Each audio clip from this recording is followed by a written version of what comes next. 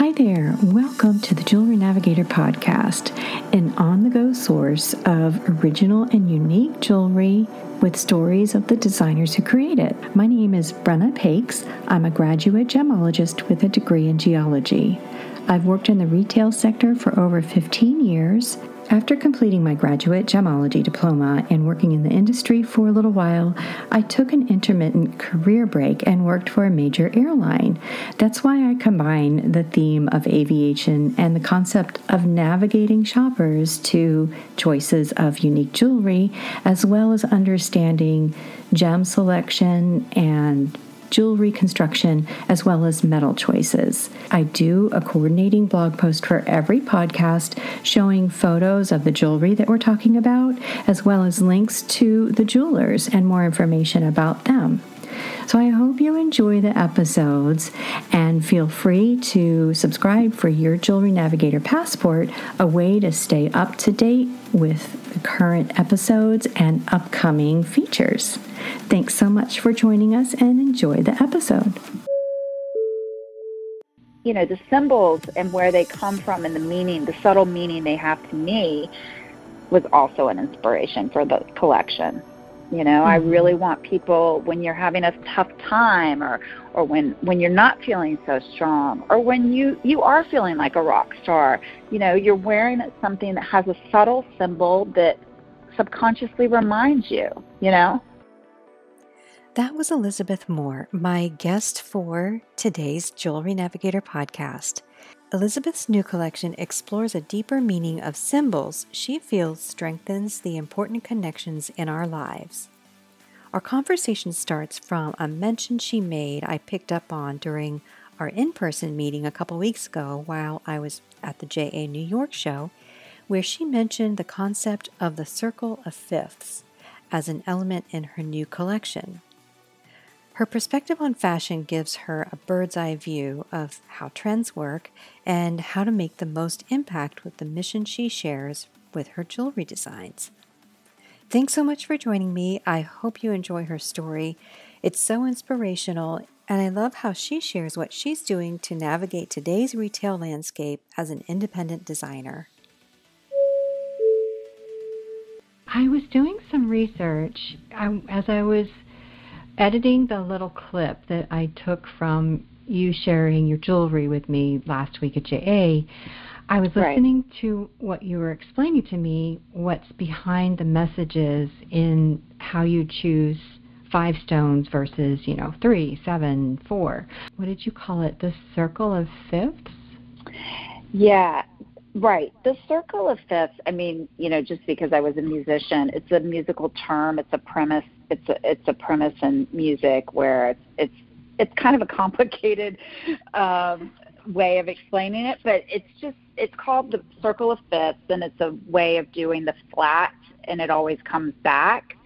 But I have this obsession with the number 5, so anything with that, the circle of fifths is always in my mind, because as a musician, if you read music, you're taught like your scales, and you're taught about the circle of fifths and that kind of thing. So the number 5 and the circle of fifths are all they're all linked in together. Mm-hmm. And even like the star is usually, we do an 8-point star, but we also have a 5-point star. So they're all just related, that the meanings of each of those things, like the infinity sign and the circle of fifths, they all have these meanings behind them, like, number 5 being the number of humanity, and it means unpredictable and independent, and, infinity also means empowerment and things beyond eternal, things that are forever. So they're kind of all related in a weird way of symbols that give you some kind of feeling and evoke a response. Let's step back a little bit and tell us about yourself, where you started and how you got to New York, and a little bit about your journey of where you are now and where you're going.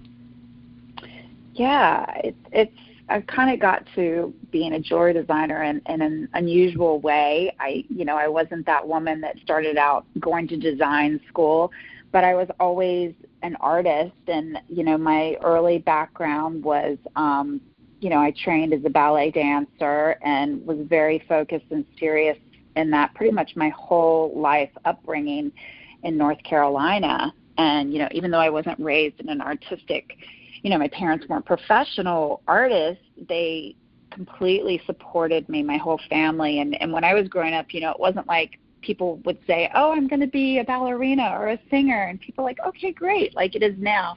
Parents are so supportive. People weren't really doing that. So, and then I went to college. I was accepted to North Carolina School of the Arts, but I ended up not going there. And I went on and went to college out west and was a ballet major and theater major. And then I had a career-ending injury, which started this whole other path of, reinventing. So, I wasn't going to make it as a dancer anymore, but I always sang. And so, I finished my degree in theater and musical theater, and I came to New York with a demo tape in my hand and, ready to have the world meet me. It was kind of a weird experience. I'd never really traveled that much with my family, and so moving to New York was a really crazy experience. But I figured it out, and through that I ended up making my career as a professional singer. I came to New York and I started hustling, figuring out how to make money as a singer, and I did commercials and demos and had backing and worked with record labels, and through that, I got into other forms of, ways to make money. Like I did, commercials and ended up doing commercial print. And then through that, I took another career change, and I got into the world of modeling, which was nothing I ever thought of in my entire life. And but through friends that were working, they say, hey, you should go and try out for this. And so I ended up, working in the fashion industry for many years, in and out through my musical career as a fit model. And then, as life started to change, and I met my husband, and, we started our family, and we had our daughter, Charlotte, my life just kind of took on a different path. I wasn't going to be able to just focus on myself and go to gigs wherever they were and show up. So, yeah, we moved out of the city, and we got this crazy house in the country, and I started to, was a full-time mom for a couple of years, and that's where I started to think about jewelry and designing jewelry. I just needed to do something creative, and there was a local class, and that was kind of the beginning of it all. So then when that happened, I had gotten a call back from my agent in the city, and they said, look, we're looking for somebody like you. Do you want to come back into the industry? And I was like, well, I don't know. And, we'll see. And so I went out on my first job call or interview, it's like an audition. And I booked a pretty major client. And then that just kind of took over again. And during that time, I was studying, and I was taking jewelry classes, and then that led to metalsmithing, and I started studying at Jewelry Arts Institute. So I was still modeling, but I was creating these pieces, and I would just wear my pieces to work. And, I worked with all the designers and pattern makers and manufacturers, and, people would start saying, what is that? Where did you get that? Oh, I love your earrings, or I love that. And I started, at first like, oh, thanks. And then after a while, I was like, well, they're mine. I designed these. And then they started buying from me, and that went on, for a while. And then about 5 years ago, I had started doing shows, and I got in a couple of local stores, and I was like, I have to do this full time to really, make a go of this. And so I said goodbye to, a great career in the fashion industry, and it was, walked away on my terms, which was really great. And, it was hard because I had such incredible clients, that I worked for, and it was really great, but it was time to really make a go of this. And so that's really what started it all. Wow. Hearing your story go from your hopes and dreams and you're knowing that you're going to be a performer, and at the beginning, a dancer, and then having a life-changing injury that redirected your path in so many ways. It's so fascinating, and I love hearing stories of rediscovery and new paths and new direction, and being open to them. That's the first step. Your heart has to be open to it, or you won't see them. You won't see those opportunities that are right in front of you. But in your case, to be open to those opportunities, to try new things. Well, first of all, to have the courage to move to New York City by yourself as a young woman.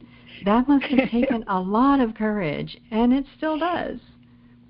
Yeah, it was really insane. But I had a lot of friends here that had gone to school with me, and that had come here and were working on Broadway. And we were all doing everything. We were hustling. We were cater waitering. We were doing. It's kind of funny. We were doing trade shows. We were doing whatever we could the first couple of years before we could completely support ourselves with, what our art was and what we came here to do. So it was an exciting, chaotic, crazy time, but it was really great. This podcast kind of grew out of our meeting in New York. It's been about a week now, maybe a week and a half. But we had such great conversation, and part of the things that we were talking about that kept on coming back full circle was reinventing yourself, which seems to be kind of a theme that is always going to be present, but like I said, you just have to be open to the opportunities. So, right. Now that you have been in the stores and you got yourself started in a small group setting with the people that you worked with in your modeling circle, you've worked yourself into stores, and you've done that, and you did really well with your first collection. And we've talked some about trends, and trends are really important to catch the attention of the consumer, but at the same time you have to be really careful not to get stuck in the trap of chasing trends.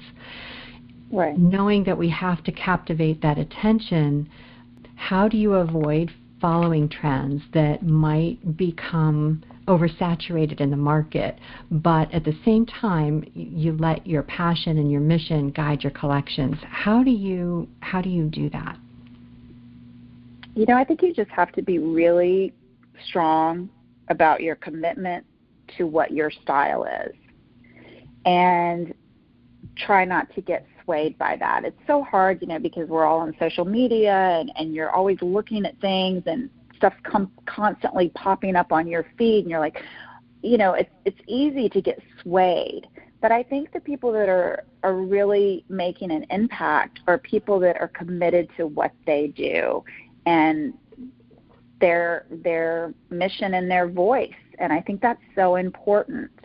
And it's really interesting because in fashion, if you had a piece that was number one, like, in the garment industry, like, we would do these bestsellers, and, then all these other designers of other big companies would go and they'd shop your bestseller, and then they would tweak it. But then it became like everything starts looking the same. And, jewelry does have a cohesive thing between other designers, but I think in your finishing and your stone choices and just little choices that you make as a designer are what set you apart. And you just have to stay focused on that and try not to be deterred by, something you see out there in the market. Right. Share with us a little bit about how your original collection transferred over to your new collection, and what were some of the inspirations for your newest collection, say, including the circles of Fifth and the stars and the infinity sign? Yeah, well, for me, I think I had a real, aha moment when I was, working with this other collection I was doing, which I loved, and to this day I still love it, but it kind of took a life of its own. And I was working overseas with manufacturers, and I just wanted to bring everything back to Manhattan, which is where I'm constantly inspired. And I wanted control, complete control of every step of the process. And, I'm not flying over to Asia and India. So, Right. not that I don't want to, I can't wait. But I think having control of from the beginning concept to the finished product was really important to me. And also, life is so crazy right now. There's so much going on in the world, and you just feel like, how can you make an impact? There's so many things you can move towards. And I feel like for me, part of the impact was like, I love where I am, and I love knowing where these stones come from. It's important to me. And so deciding to change my whole direction of these incredible vendors that I've worked with to vendors that have the same vision and mission that I do is like, ethical sourcing, fair wage, knowing that it's coming from a reputable source. And then that really brought me into the U.S. mine gemstones. That's when I first got really inspired by like Montana sapphires, and knowing the mine that the sapphires I'm getting, knowing which mine it comes from. Mm-hmm. It's just been like a huge inspiration for me, and the colors of the stones and the different cuts of the stones and how they each vary. And then, coming from the South, it's like, I grew up with these really awesome grandparents. We were constantly looking at the stars and talking about the solar system. And, we would find arrowheads. I know that sounds so crazy, but we have a whole collection of arrowheads. And then just the infinity symbol for me is like eternal and forever. So, the symbols and where they come from and the meaning, the subtle meaning they have to me was also an inspiration for the collection. I really want people, when you're having a tough time or when you're not feeling so strong, or when you are feeling like a rock star, you're wearing something that has a subtle symbol that subconsciously reminds you, Yeah. So that's kind of how it all, the circle of fifths is just basically a musical term. It's a mathematical equation in music of flats, and, I have a obsession with the number 5. I can't tell too much, but my oldest friends know about it. And so, a lot of my designs go back or have some reflection of 5, and 5 is the number of humanity. So that's like such an obvious thing, but it's also, it has a personality of independence and tolerance of change and inspired and unpredictable. And those are all things that I've kind of are part of me. So that's really the inspiration for this new collection, making it in Manhattan, having it ethically sourced, and then tying in these meanings that have meaning to me. And I think they also have meaning to other people.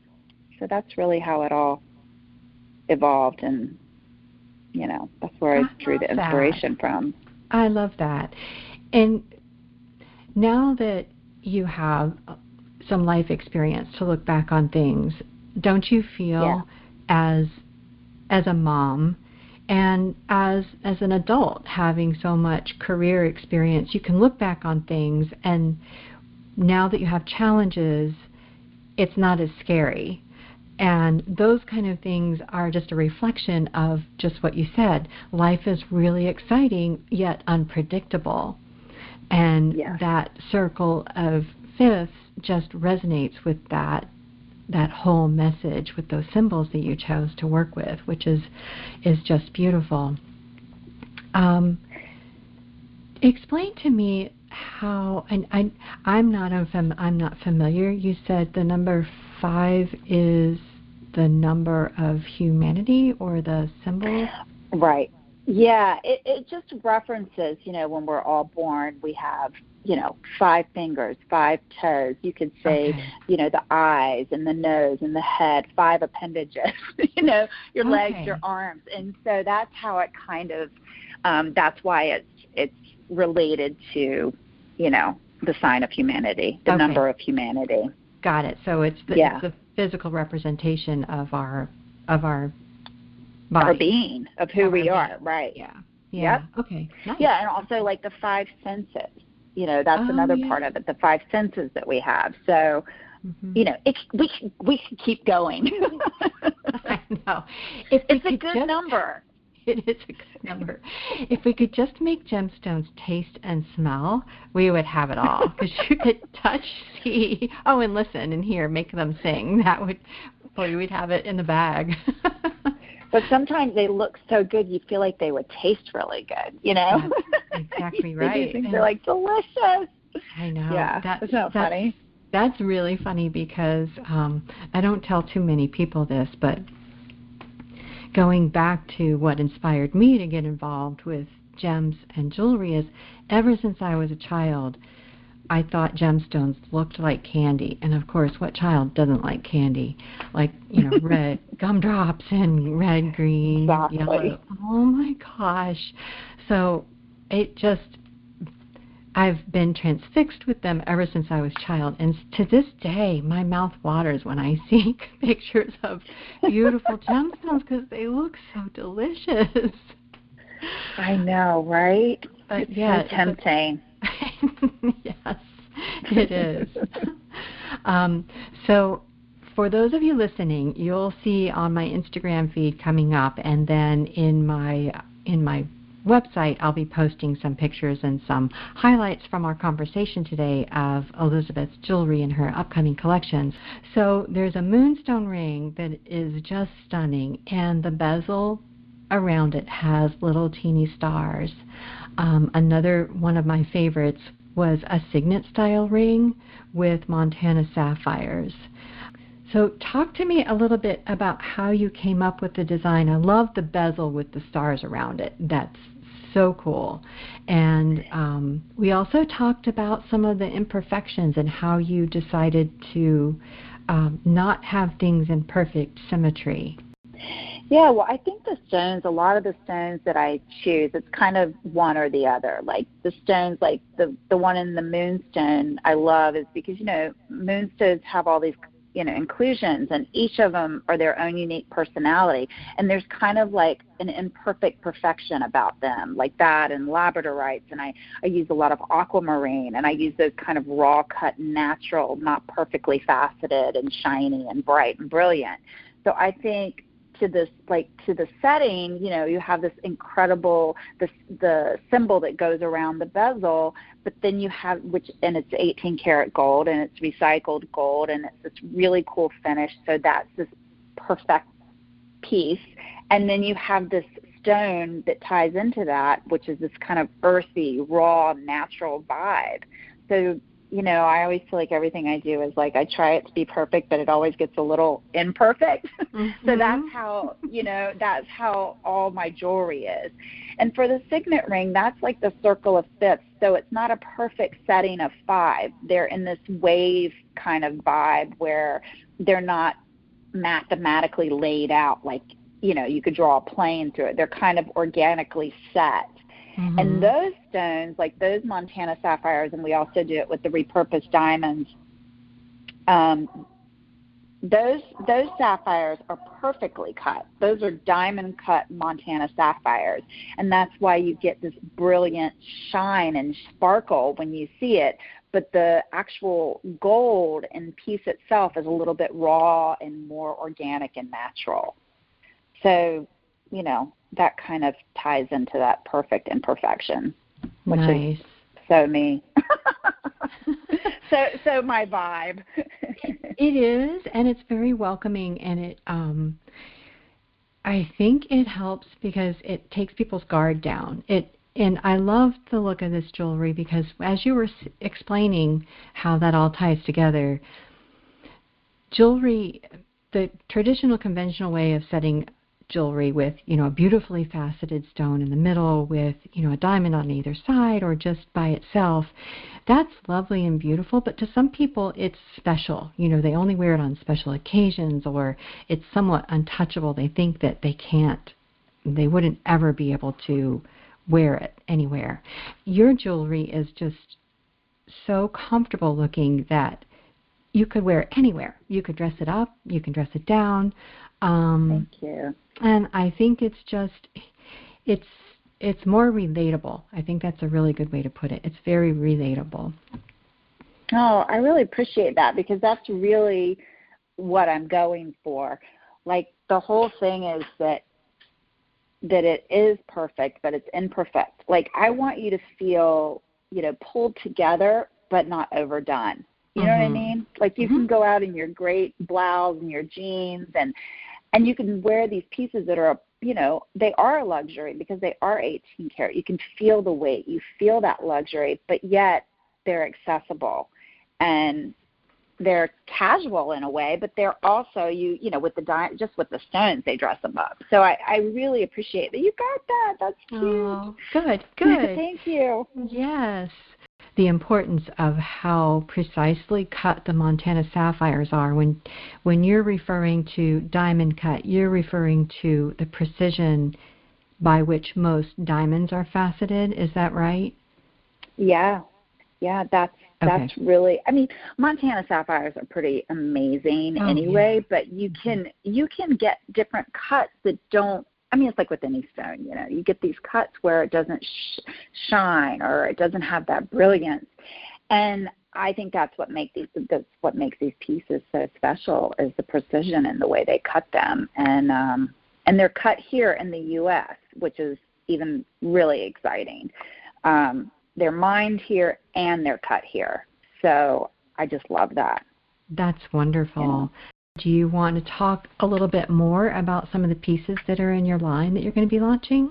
There's 3 collections within this new launch, and the one collection is the Circle of Fifths, and then the Celestial, and then the Infinity.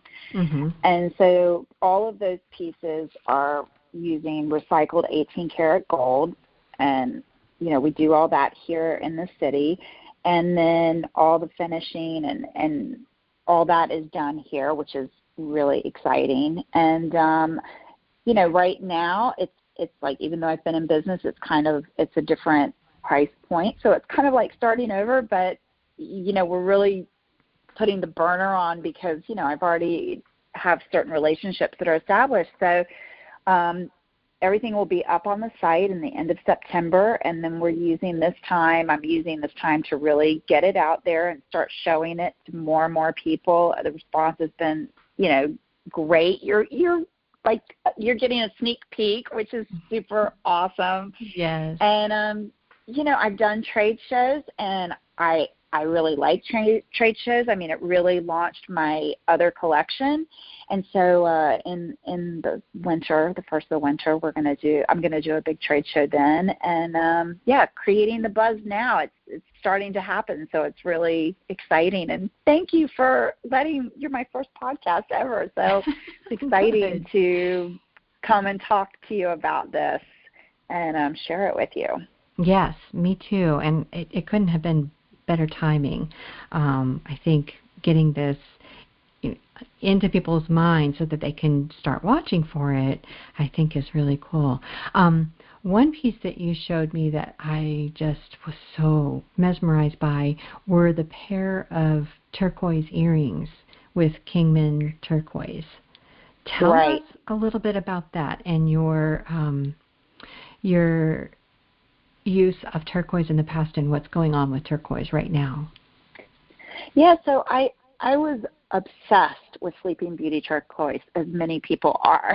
Mm-hmm. And I think the first show that I ever went to in Arizona, the first booth I stopped in was this guy who had, incredible Sleeping Beauty turquoise. And he was telling me that the mine was about to shut down, and so I just bought all the Sleeping Beauty turquoise. And I love it, and it did really well for me. It was definitely a staple and something that I would use in each, collection I designed for the season. And, all of the Southern ladies, we wear turquoise all year round. Mm-hmm. It's a seasonless thing for us. Some people think of turquoise only in the summer and spring, but, Southern ladies, we love our turquoise. We like that color. Right. So I was looking for an alternative. I know that I had some of the Persian turquoise, and 2 years ago, I first got introduced to Kingman turquoise, and I always want to call it Kingsman turquoise because it seems so grammatically incorrect to call it Kingman. But I started using that, and I really love it because it has that bright, brilliant blue as Sleeping Beauty, but it has a lot of these different colors inside of it. And, yeah, that's just one of the stones that I absolutely love. We're also putting that into some of the cab rings with the infinity sign around it. And then those earrings are really, I've always done drops. I love drops, and they're just so light and delicate, and then they have the star at the top with a little repurposed diamond. So I just, I really love turquoise. And I also have that same earring in a pink coral, which is really cool too because it has a lot of different swirls in it as well. So, yeah, it just also goes along with that American Mine gemstone vibe that I'm, passionate about. Yeah, and it's interesting. When I first saw it, I thought, is that like a composite? Did someone just melt a bunch of stuff together and make it look like turquoise? But it's beautiful. It has such a beautiful variety of colors, including like silver and like a goldish color. It's really rich and organic looking, but it's a really pretty stone. I'm excited to see it in the rings too. Yeah, I mean, some of them have more of like the brown in it, so it's like each piece is one of a kind because they all have their own personality because the stones are, all cut individually. So that's what I like about it. And, then it also lends itself to you feeling like you have that piece that nobody else has. So that's kind of, because it's so different. Cool. Yes. Yeah. Well, that's really exciting. I can't wait to see more of that because those earrings are just gorgeous. What are some of the other things that you're doing besides trade shows to get your jewelry out there? I feel like there's still a bunch of really cool small boutiques that are part of communities. And many of the stores that I was in, and there's two stores in particular that I'm still working with where, they've allowed me to kind of slowly introduce a piece here and there. And it's been great because it's like a testing ground. But the bottom line is calls, getting in front of people. It starts with just making the calls. And as hard as it is because, my creative self is always, you're sensitive, but I feel so passionate about this line. The calls have been coming pretty easy, and, we're setting up meetings, and, it's just starting the conversation. It's rare that you walk in the door and they're just blown away by you. I mean, people seem to respond, but, there's tons of calls every day. I just had a meeting in North Carolina with people we've been talking to for years, and it was awesome. It's like starting the conversation in the relationships and, doing trunk shows with them. Let's test it out. Let's see how it goes. And even big stores like Bergdorf's, they have designers that are doing trunk shows there but don't sell their brand in their cases. So I think you just got to hustle. Yes. Yeah. Like you said, it's experimental. You do have to kind of, get it out there and get it in front of people and on them and get feedback and get the word out for sure. Yeah, and I think, trunk shows are great because people can pick up your pieces. And, online sales is amazing, and it's awesome, and I think that's the way we're going. But I think there's still a need for people to come in and pick it up. And I also think it makes those buyers, like the people that buy from me online have either met me. I do get some people that will just buy, but most of the buyers and the repeat buyers are people that have met me at events, met me at shows, seen my jewelry, tried it on, picked it up, and held it. So I think they kind of go hand in hand. You need to be in stores, and those buyers there can also be directed to your website, and you can get those direct-to-consumer sales as well. So, right. I think it's a little bit of everything. I don't think it's like one map of which way it's going to go and sell. And it's also finding the right combination of people with you that share your vision and promote you. Mm-hmm. I think that's really a big part of it. So right now we are hustling. Good. We're just trying to get it out there to the world, and the feedback so far has been great. And So I'm really excited. It's an exciting time. Summer's coming to an end, and fall is we're ready to take it on. So, do you feel like you have an advantage in New York City because, of course, there is a denser population, but do you use your location to your advantage to get into stores? Yes. Mm-hmm. It's really interesting because when I got in all the other stores, they were all over the place, and I just didn't understand. Like, I couldn't just show up. I just didn't have the means to show up in, Calabasas and then down in Orlando. I mean, the East Coast was easier at places I could drive, but now it's so great because I'm just wandering into the stores that I love and starting conversations, and then it's great because then you get a name, and I can see as well which store I think is a perfect fit, a better fit. And sometimes you just don't know. Sometimes people, it might not seem like an obvious fit, and for some reason it is, but it's really cool to go in and see the other collections and see how they promote their designers. And in New York City there's so many great stores, and I didn't really focus on that last time. I was just trying to focus on all the stores that were buying for me, but this time around having it here has been really positive. Okay. Because you can see it. Great. You can have a little bit more control. So I would say for other designers, use your local area as much as possible. Mm-hmm. Yeah. Because then you can build that relationship. Yeah, that's so important, is building those relationships, and just like you said, you just keep going in and checking in with the ones that you feel like are a good fit. Right. Is there one boutique in particular that was a surprise to you that they were a good fit? Yeah, there's one out west that has been incredible. I didn't even know the area, and somebody from my past who used to be in the business was like, I really love your line, and I have a relationship with some stores, and so we just started this whole thing where she was walking it in.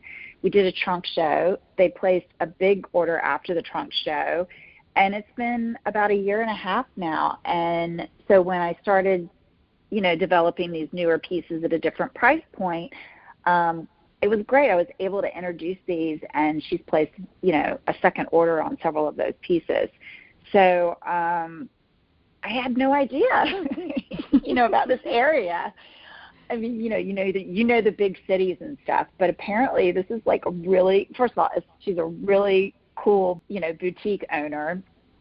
And and her clientele are these super chic, cool, understated, but, sophisticated crowd, and it's really great. It's been really awesome. So there's two stores in this area, even though they're different owners, kind of the same vibe.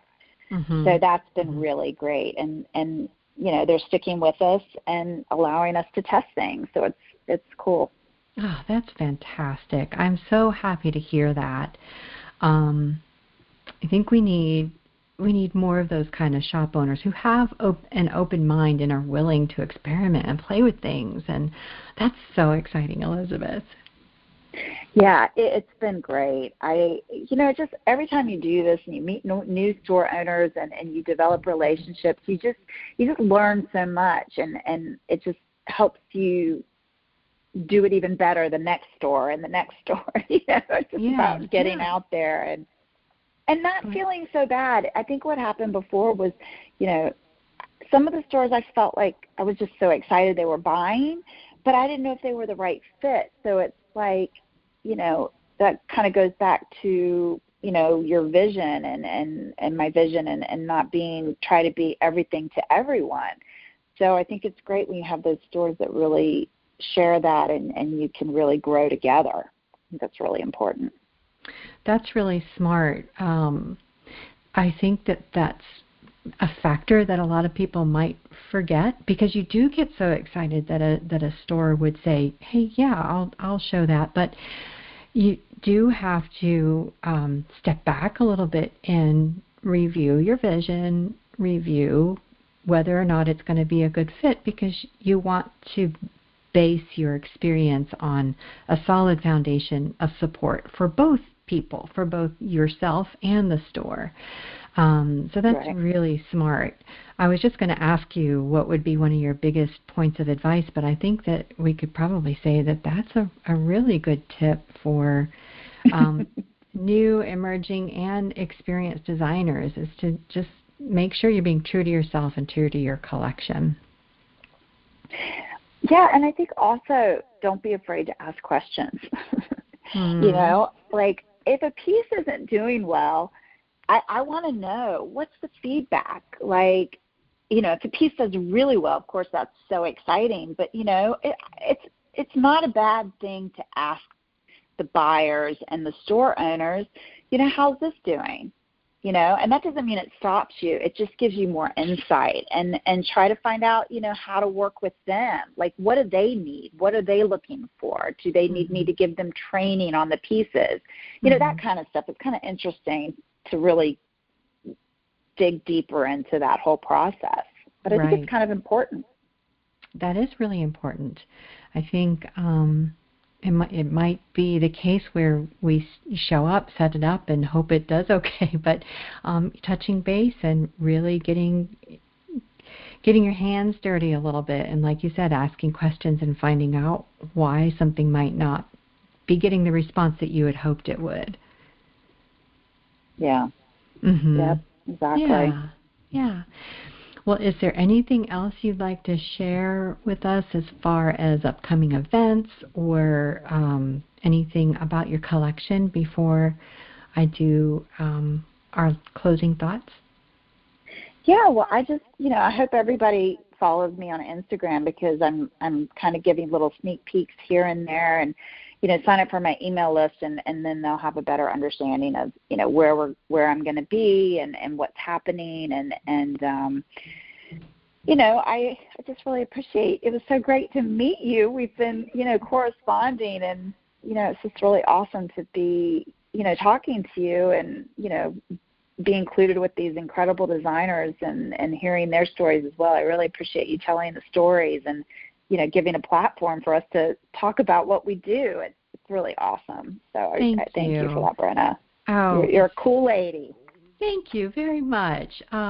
It's a way for me to be involved a little bit deeper, and my passion is to share unique jewelry, and it's being produced by amazing people with amazing stories, so it's a real pleasure to be able to share them. Thank you very much. So tell everybody your Instagram handle so they can be sure to go and follow you. So it's Elizabeth Moore, NYC. And then my website is just elizabethmoore.com. Okay. And, you know, Facebook is elizabethmoore.com, Elizabeth Moore as well. And, Brenna, I had to tell you, you know how we were talking about reinventing, I had to share, after you and we were talking about the whole flight thing and the airline industry. Yeah. You know, the first commercial I ever did was for JetBlue. No, really? I thought about that after we spoke the other day. I was like, oh, my gosh, that's really funny. And a friend of mine who was a performer, he became a flight attendant for JetBlue. And I remember he said, oh, my God, your commercial, they're playing it all the time. But, yeah, it was a commercial, and it was funny because I had to have a New York accent. And, you know, I mean, obviously, I spent a whole year about speech to get rid of my Southern accent and to learn how to go into an audition without a Southern accent. So the commercial, I had to have a New York accent. So when I got the job and everything, the director was like, yeah, that's really funny. And I said, you know, I'm not even from New York. You know, I'm from North Carolina. You have a Southern, but it was just really funny. But I just thought that was so, I wanted to tell you that since we were talking about our whole, you know, the flying and your past and reinvention and what you did in the industry and growing up and stuff. So I thought that was kind of funny. That's really cool. For those of you who don't know, I think I touched on it a little bit in my introduction. I flew as a flight attendant for American Airlines for about a decade, and met my husband and started a family, and then got back into jewelry and kind of reinvented myself here with Jewelry Navigator. But that's kind of how Elizabeth and I started on this discussion, and how wonderfully it would tie into telling her story about how in different seasons of our life, it's either necessary or it's just kind of spontaneous that we reinvent ourselves and our direction. So this conversation has been so wonderful to continue on, and I can't wait to watch your continuing transformation and reinventions with this new collection. Thank you, Brenna. I really appreciate that. So welcome. Appreciate all the support. And happy summer. We have just a short week left, so let's enjoy it. I know, yes. Well, thank you so much for joining me today. I really appreciate it, and can't wait to share more of your jewelry and your story, and it's perfect timing. Thank you, Brenna. I appreciate that. You're so welcome. I really enjoyed both of my visits with Elizabeth, both in person and here on the podcast. It was a pleasure and so exciting to hear how she's tied in so much meaning in her new collection and how it's launching a new direction in her whole new jewelry design career. So I'm really excited to watch that grow.